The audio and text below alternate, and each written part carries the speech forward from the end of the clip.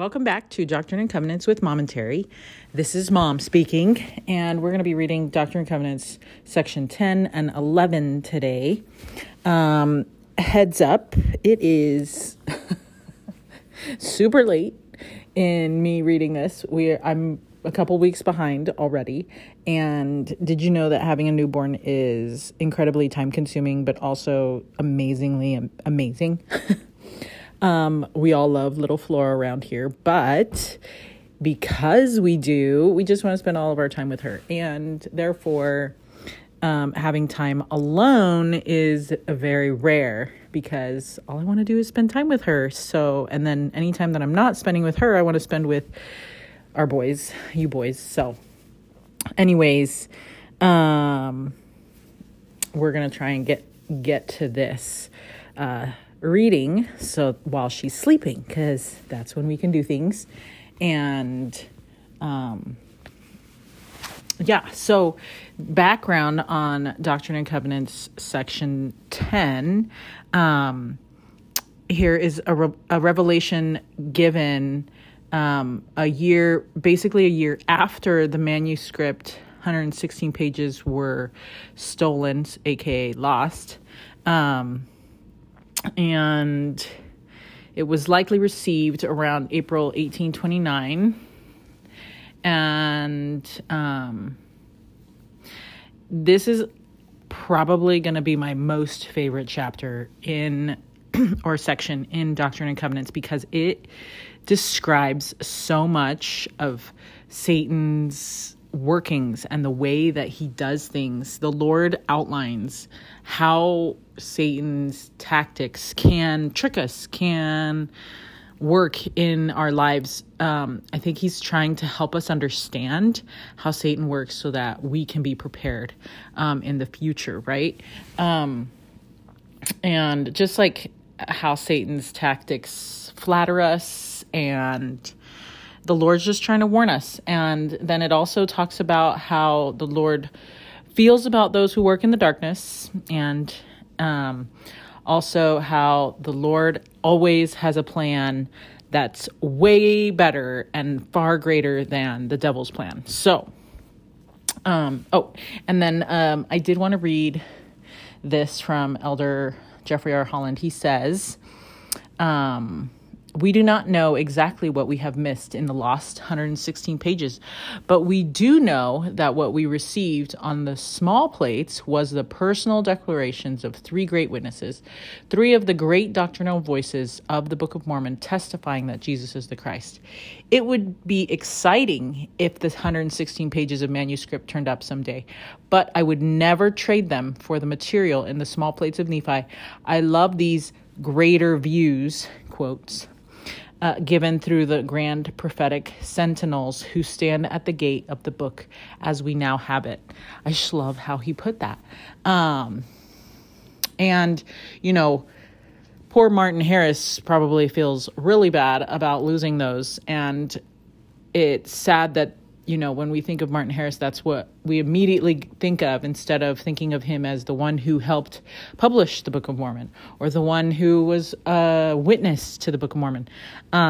So it's got to be pretty hard for him to, or at least back then, to have been the guy who lost the pages, right? So let's try and think positive and not always think of the negative things that people have done in their lives, because those people probably don't want to be thought of as the one guy who sinned, or, you know what I mean?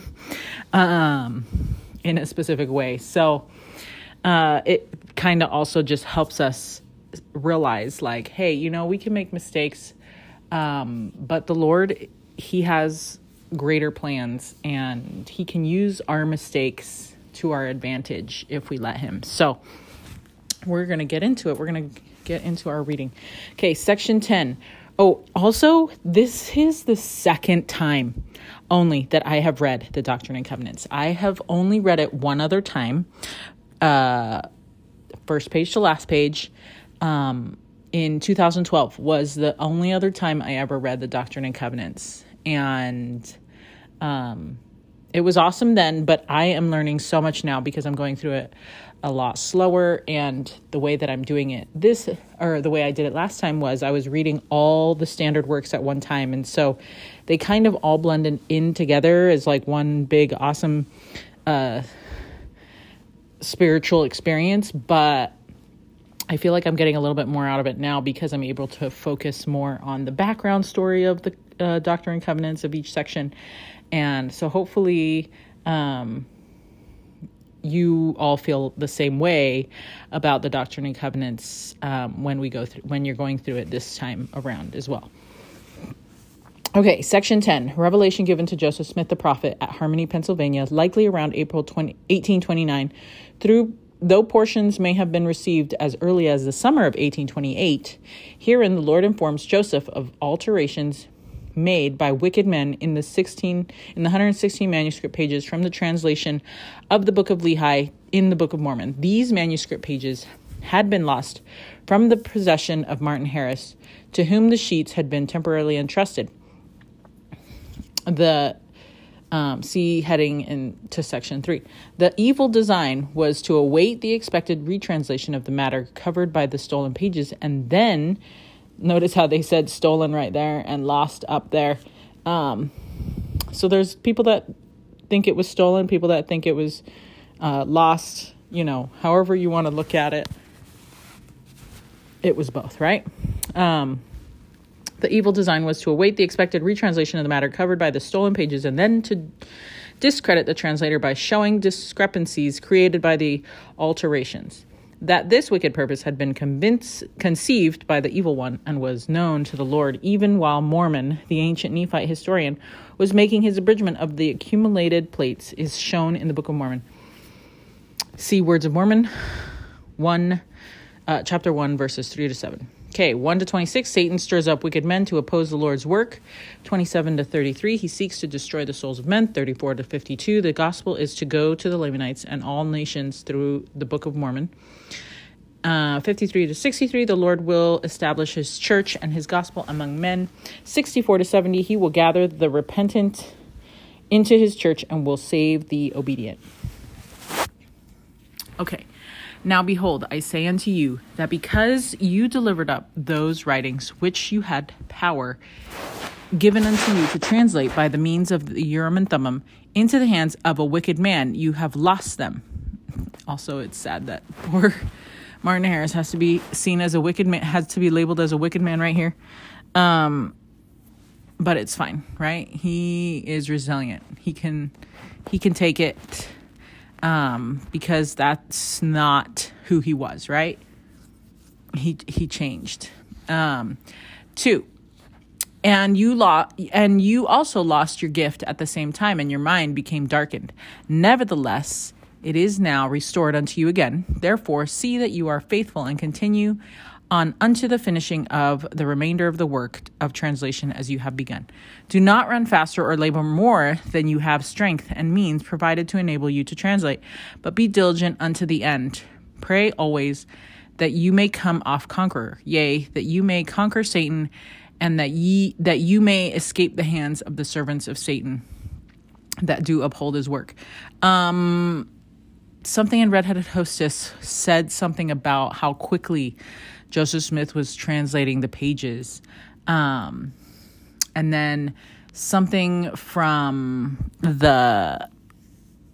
I believe from the Come Follow Him podcast, mentioned how there was a translator who currently we translate the Book of Mormon in a lot of different languages, and someone who was translating it into a different language said that the fastest he could go per day was maybe like 1 page a week or I can't remember. You'll have to look it up. But that Joseph Smith was translating at such a fast rate that is why that's why the Lord said, do not run faster or labor more than you have strength and means provided to enable you to translate, but be diligent unto the end. So he was basically saying, I don't want you to burn out from trying to translate so fast. maybe take your time, because consistency is better than trying to do it all super fast and then you fizzle out and then you don't do it, right? And so I think the Lord is just trying to tell us, like, just try and be consistent with your efforts. So if you can translate 10 pages per day, great. Translate 10 pages per day. And I do believe that it was something like that Joseph Smith was doing, because he finished the translation in like 87 days or something like that. I should probably have these things written out. But anyways, I believe it was something like that, because I've done a Book of Mormon reading challenge in that amount of time because of that, and felt that it was really fast still, just to read it, let alone, try and translate it, scribe it, and everything. So anyways, number 5, pray always that you may come off conqueror, yea, that you may conquer Satan, and that you may escape the hands of the servants of Satan that do uphold his work. Behold, they have sought to destroy you, yea, even the man in whom you have trusted has sought to destroy you. And for this cause I said that he is a wicked man, for he has sought to take away the things wherewith you have been entrusted, and he also sought to destroy your gift. And because you have delivered the writings into his hands, behold, wicked men have taken them from you. Therefore, I did want to say that even Jesus Christ spoke to his disciples. One of his disciples was, pretty sad that Christ was talking to him, and Christ was saying that he was going to die, and he was going to die for all of us. And his disciple was like, what? No, like, over my dead body kind of thing, like, no, they'll have to get through me first, right? And I remember Jesus saying, like, get thee behind me, Satan, and he basically called his disciple Satan, but not because he truly believes he is Satan, but because Satan is the one trying to stop Christ from doing his work. So if indeed his disciple could stop Christ from being crucified, then that would be being on the same side as Satan, because that's what Satan was trying to do back then, right? He was trying to keep Christ from being sacrificed, and so that he wouldn't be able to atone for our sins, and then he wouldn't be able to be resurrected, and then we wouldn't be able to be resurrected, and so he was basically just saying, as an example, like, identifying that kind of attitude is Satan-like. And so when he calls Martin Harris wicked, he is not necessarily saying that Martin Harris is an evil guy, but that the fact that he was convincing Joseph Smith to give him the manuscript, and then he did give him the manuscript, and then he lost it. He was basically doing that, trying to frustrate the work of the Lord, right? He was doing the work of Satan, because that's what Satan wanted him to do, was to lose those pages. And anyway, and wanted to borrow those.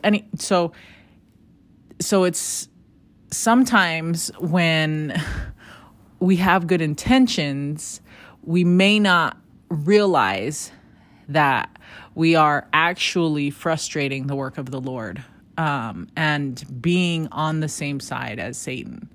And, maybe this is a bad example, but we have some friends who are going through a really hard time right now.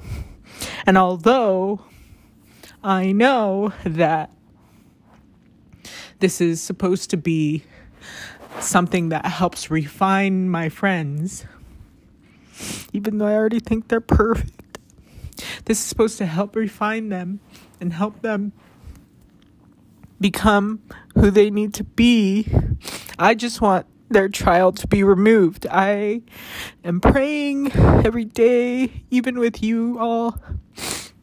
We're praying every day for our friends to be healed from their cancer, from their being in the hospital because of COVID.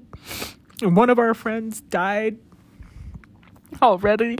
His family, Brother Kripe, his family had to choose to take him off the ventilator because his lungs weren't getting any better and they were really destroyed, and they didn't think that he could survive anyway. And so his wife, poor Julie, had to make the decision with his kids to take him off, and it's just so heartbreaking, and I just wanted to get rid of that trial for them. I just kept praying that he could go home, be with his family, and I just picture Brother Kripe being so nice, just all the times that he's been so sweet to us, and we would see him out walking behind our house when we lived in Apple Grove, and we would stop them, and him and Julie, and they would talk with us, and they were always so caring and sweet. And anyway, such a sweet couple and the best guy. And I mean, the epitome of health for him. Like, you would never picture him being sick ever with anything, let alone COVID. And anyway, so my prayers were that I wanted to take away the trial. And maybe that is being like Satan, because I don't want them to be refined. I don't want them to...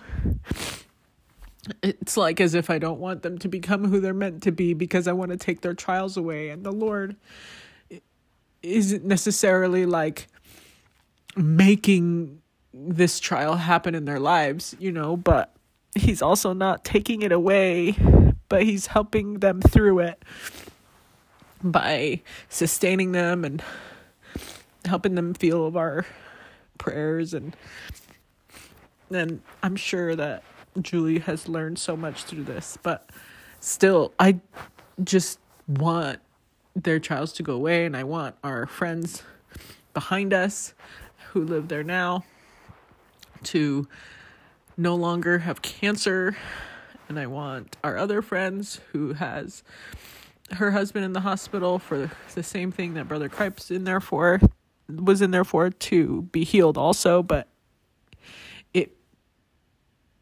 if I was talking to the Lord, I'm sure that he would be like, well, you want me to take away their trials altogether so that they'll go back to being comfortable, I guess, but then it wouldn't help grow them. It wouldn't help them become who they need to become. And so I know that it would seem like I was being like Satan, because I don't want them to experience pain. That was Satan's plan, right? He was just going to bring us all back home, and we were going to be amazing. Nobody would have pain, and we wouldn't suffer. But anyways, so it's not that he's trying to be mean to us and calling us names like "Get thee behind me, Satan," and like "wicked man." He's just trying to help us see that sometimes our choices, no matter how good they might seem, can appear like we are on the side with Satan. Anyways, and that we have to realize what we're doing, and we have to think, hey, maybe the Savior's right. Maybe these choices that we want or that we're making aren't the good, better, best. They're not the best. And maybe the trials we don't want our friends to go through is not the best choice that we could be praying for, right? And we only see things with our human natural selves, and we see the pain, and we don't want that. So we naturally think, let's make that go away, and we'll pray it away, even though we know that the Lord can take things away for us. He is helping us through it. So anyways, okay. Wow. So we're just on verse 6, and we've already gone 20 minutes. So let's try and read this so that we can get through it a little faster. Mom and Terry, right? Okay. So, Doctrine and Covenants, section 10, verse 6. Behold, they have sought to destroy you, yea, even the man in whom you have trusted has sought to destroy you. And for this cause I said that he is a wicked man, for he has sought to take away the things wherewith you have been entrusted, and he has also sought to destroy your gift. And because you have delivered the writings into his hands, behold, wicked men have taken them from you. Therefore you have delivered them up, yea, that which was sacred unto wickedness. And behold, Satan hath put it into their hearts to alter the words which you have caused to be written, or which you have translated, which have gone out of your hands. And behold, I say unto you that because they have altered the words, they read contrary from that which you translated and caused to be written. And on this wise the devil has sought to lay a cunning plan, and that he may destroy this work. For he hath put into their hearts to do this, that by lying they may say they have caught you in the words which you have pretended to translate. Verily I say unto you that I will not suffer that Satan shall accomplish his evil design in this thing. For behold, he has put into their hearts to get thee to tempt the Lord thy God in asking to translate it over again. And then behold, they say and think in their hearts, we will see if God has given him power to translate. If so, he will also give him power again.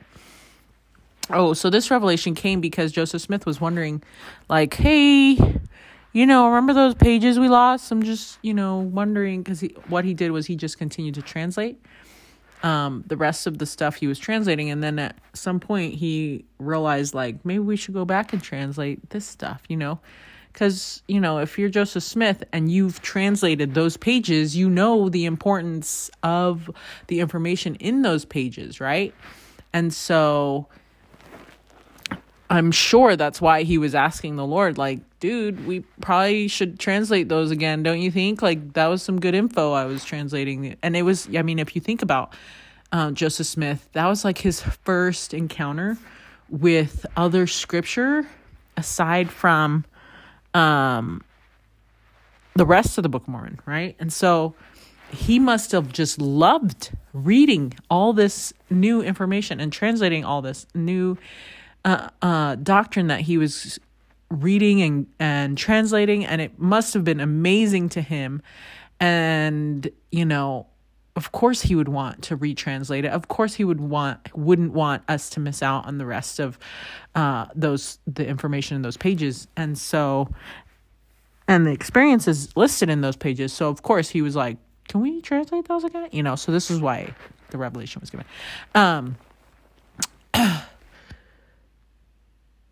Let's see. Did I read number 16? Okay. And then behold, they say and think in their hearts, we will see if God has given him power to translate. If so, he will also give him power again. 17. And if God giveth him power again, or if he translates again, or in other words, if he bringeth forth the same words, behold, we have the same with us, and we have altered them. Therefore, they will not agree, and we will say that he has lied in his words, and that he has no gift, and that he has no power.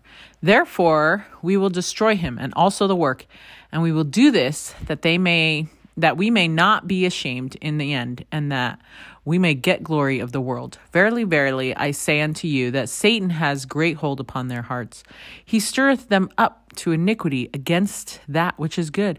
And their hearts are corrupt and full of wickedness and abominations, and they love darkness rather than light, because their deeds are evil. Therefore they will not ask of me. Satan stirreth them up, that he may lead their souls to destruction. And thus he has laid a cunning plan, thinking to destroy the work of God. But I will require this at their hands, and it shall turn to their shame and condemnation in the day of judgment. Yea, he stirreth up their hearts to anger against this work. Yea, he saith unto them, deceive and lie in wait to catch, that ye may destroy. Behold, this is no harm.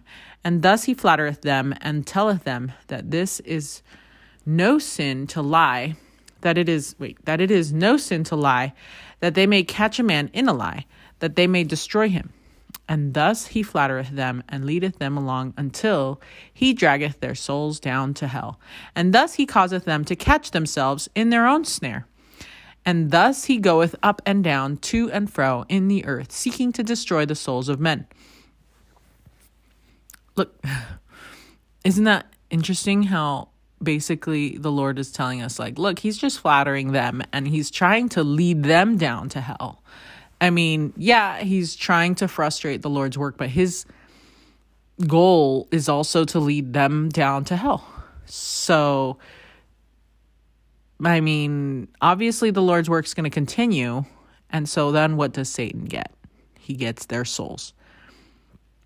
Verily, verily, I say unto you, woe be unto him that lieth to deceive, because he supposeth that another lieth to deceive. For such are not exempt from the justice of God. Now behold, they have altered these words, because Satan saith unto them, he hath deceived you.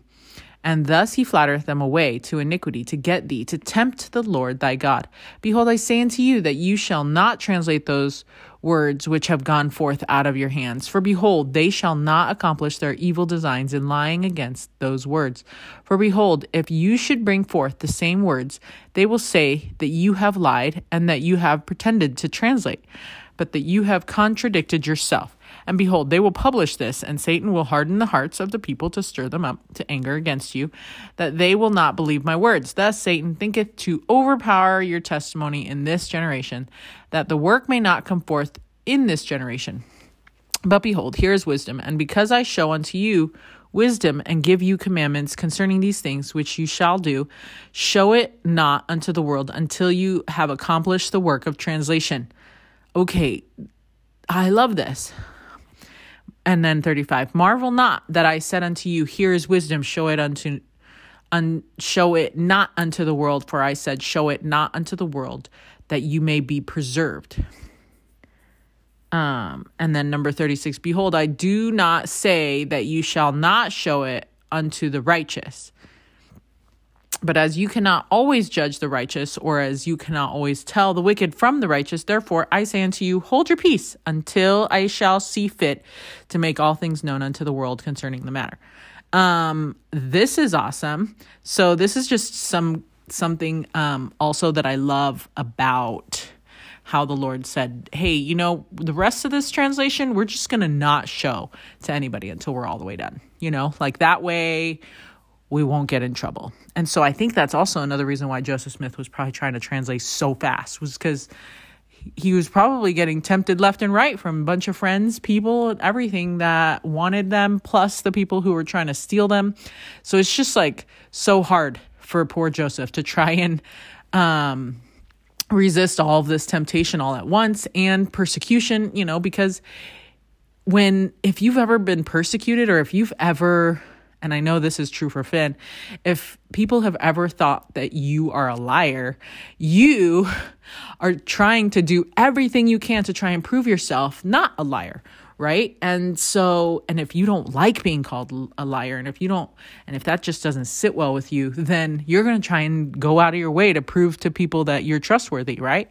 And so, of course, Joseph Smith's trying to, you know, make sure that people believe him, because he wants people to be on his side. He needs more people on his side.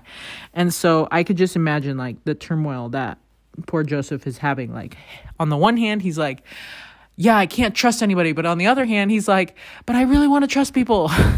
And I really want people to trust me, right? So it's just human for us to want to be trusted and to want to have people on our team.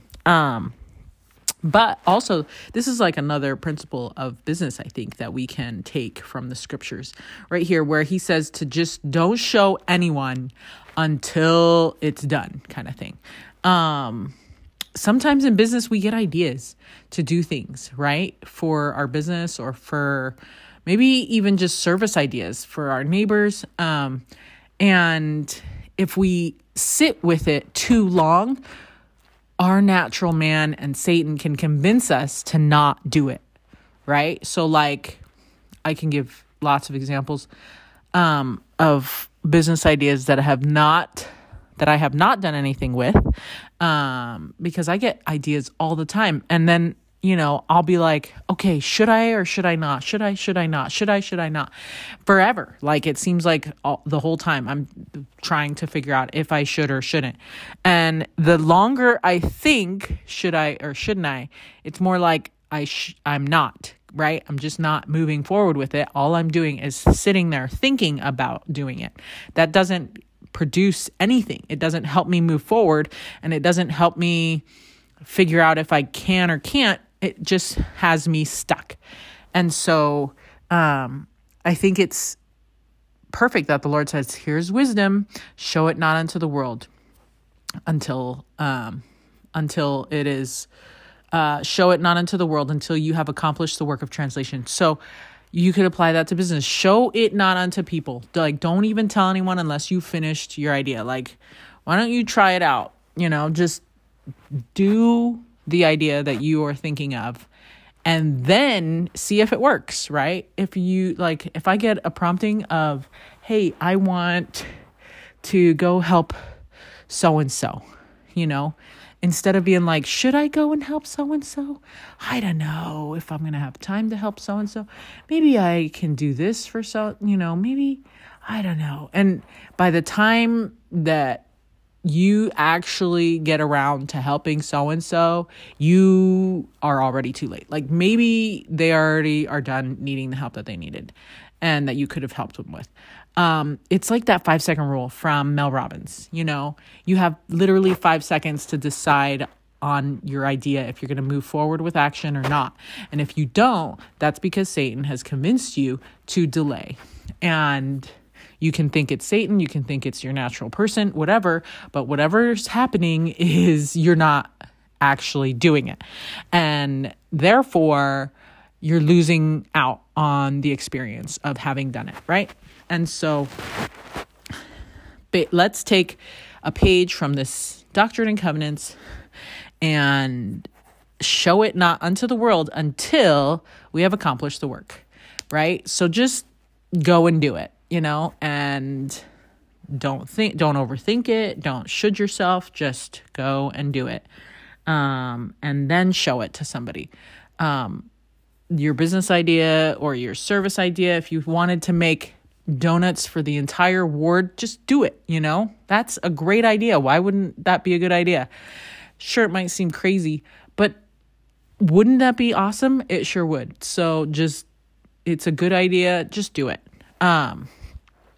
And, if you're like Bishop Daly, you probably did do it. So, okay. We are on verse 37. Just kidding. Verse 38.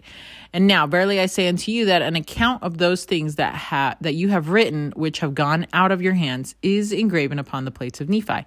Yea, and you remember it was said in those writings that a more particular account was given of these things upon the plates of Nephi.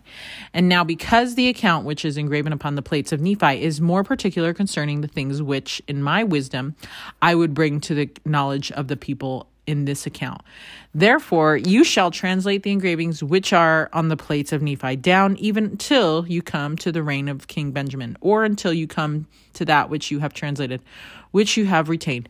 And behold, you shall publish it as the record of Nephi, and thus I will confound those who have altered my words. I will not suffer that they shall destroy my work. Yea, I will show unto them that my wisdom is greater than the cunning of the devil. Booyah. Okay, it's not, booyah is not written in the scriptures, just me, just mom. Behold, they have only got a part or an abridgment of the account of Nephi. Behold, there are many things engraven upon the plates of Nephi, which do throw greater views upon my gospel. Therefore, it is wisdom in me that you should translate this first part of the engravings of Nephi and send forth in this work. And behold, 46, and behold, all the remainder of this work does contain all those parts of my gospel, which my holy prophets, yea, and also my disciples desired in their prayers should come forth unto this people. Oh, this is the best right here, because the Lord did promise a bunch of his disciples and prophets that we would get the records that they were preserving. Oh, I love that. And I said unto them that it should be granted unto them according to their faith in their prayers.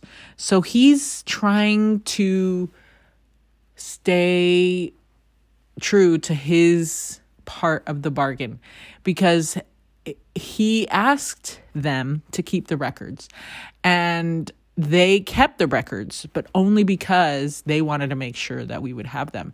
And so it's like, you can see the covenant that was made there with the Lord. Like, the Lord asked them, hey, will you keep a record of this? And they're like, well, only if you're going to use it to help people, and that they need to get this, because I'm not doing this for nothing.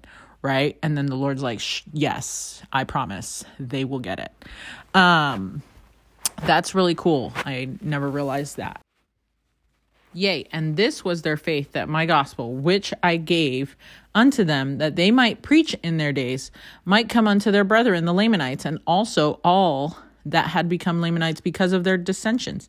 Now, this is not all. Their faith in their prayers was that this gospel should be made known also, if it were possible that other nations should possess this land. And thus they did leave a blessing upon this land in their prayers, that whosoever should believe in this gospel